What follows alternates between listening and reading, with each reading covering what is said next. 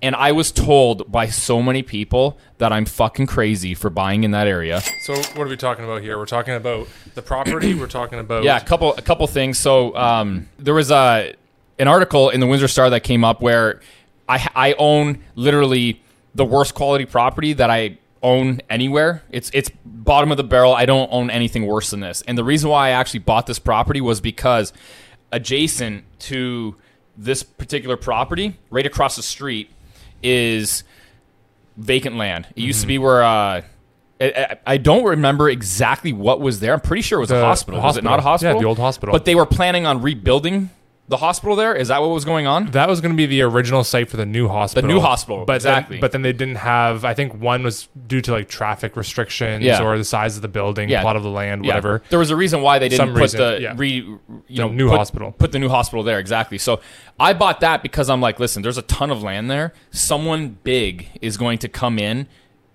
build that up, and then everything around it's going to start changing. Everything. You don't spend $100 million in an area and not affect the entire hyper submarket of that area. So what happens? $100 million development is going in on there, and I own a large plot of land that's zoned multi-residential.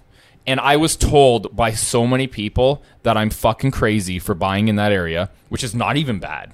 It's not actually even that bad of an area. Why were they saying it was so bad? Because it's run down. It's not a great area. It actually goes a little bit against my typical buying habits of great location and great cash flow, or cash flow in general.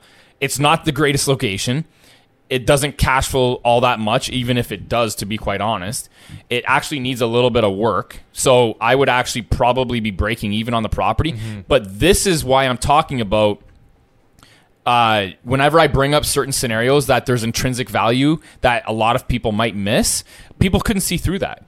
They couldn't see through the bullshit. I did. I knew someone was coming into the market that was going to be developing this plot of land. I fucking bought it. And lo and behold, only a couple years later, someone's spending $100 million right across the street. What do you think that's going to do for my area or my little plot of land that is not even little? It's actually fairly big. That is zoned multi-residential. Mm-hmm. It's going to be huge. It's going to be a huge windfall on that property. What do you think that you would do to it, the property? I'm either going to rehab the units that are already existing. They're brick. Yeah, because what is there right now? There's 4 duplexes with parking in the back. Connor, we should throw up like a picture of overhead picture of it. Yeah. Or even like a street view of like the right from that intersection towards the buildings or something would be good. Yeah, we'll do both of those. Yeah. I think we'll do both of those. Street view and overhead looking down at it. But they're both brick. It's 4 all brick duplexes. Mm-hmm. And I would either rehab them potentially. I'm not exactly sure what the cost of that would be. Or I would knock everything down and build up because it's actually zoned for going up a few more floors.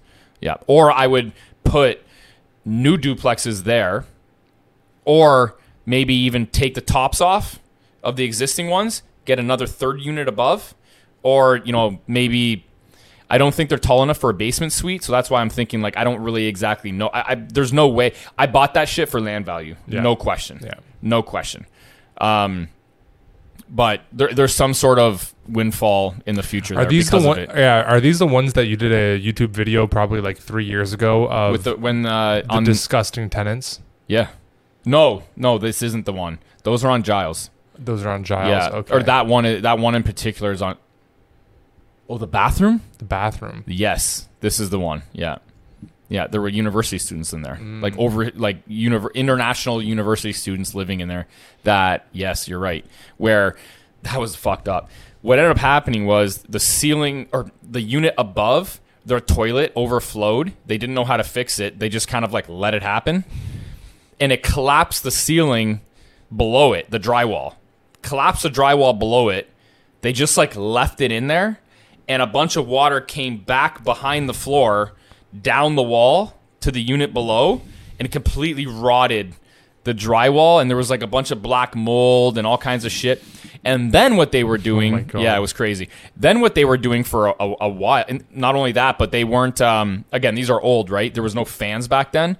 They were never cracking the window when they were showering. So that was also an issue. They had no shower curtain. So water was just like spraying all over the fucking place in the bathroom there.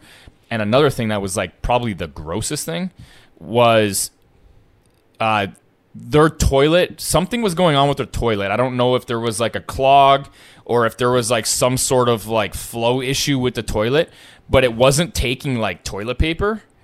So what they were doing was like throwing it like to the like after they would take a shit or use toilet paper or whatever, they were just like throwing it like beside the toilet, like not even in a garbage. So I went in there and there was like shit paper stacked up beside the toilet. It was really gross. But like we're talking like harsh conditions, man. Like I've actually never walked into a unit where there was like so much rat shit and mouse shit piled up. Like I'm not even talking like, sprinkled here and there. I'm like talking like enough where you couldn't even see between the pellets like where the floor was. It was like I'm not even joking. It was like piled up. It was really odd. I've never seen anything like that in my life. And they were living in there, and that like this was all like in their closet where their shit is. Even in like drawers, dresser drawers, there was like mouse shit. They all had mattresses on the floor. Some were living in like cots. Some were living in sleeping bags on the floor.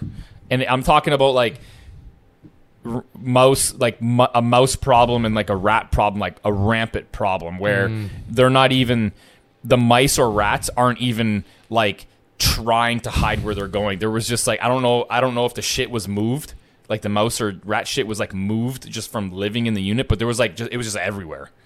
It wasn't even like, hey, like behind in the wall or like maybe behind doors or in closets or in enclosed areas. It was fucking everywhere.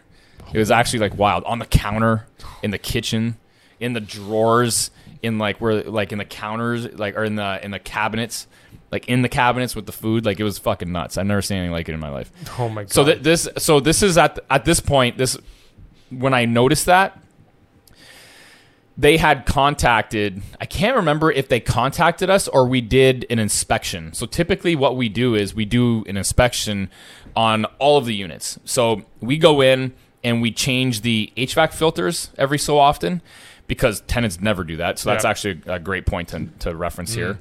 And then we also check for fire code, fire alarms and things like that, CO2 sensors or whatever. So we actually use that as an excuse. Or one of the things that I like to do as well with rentals is I rarely like to have the tenants cut their own grass or shovel their own stuff. That gives us an excuse to actually go to the property and see like what's going on.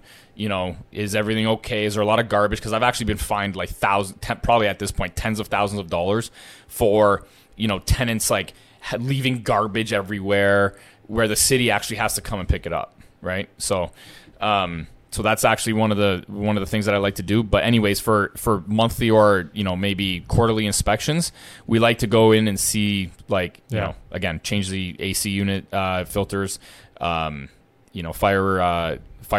What do you call them? Yeah, like smoke detectors. Smoke detectors, yeah. Change, check the batteries in the smoke detectors and CO2 sensors, things like that. Not only is it being a responsible landlord, but it allows us into the unit, right? Yeah. And an excuse into the unit. And I'm pretty sure it was how we got into that unit, and then we were like, what the fuck is this? Right? And then we saw the bathroom fell in and all that kind of shit. So it was actually a pretty wild and then what ended up happening after that? After that, they actually kind of got upset with us. It was really weird. So they never contacted us, or at least contacted us late after like it happened a while.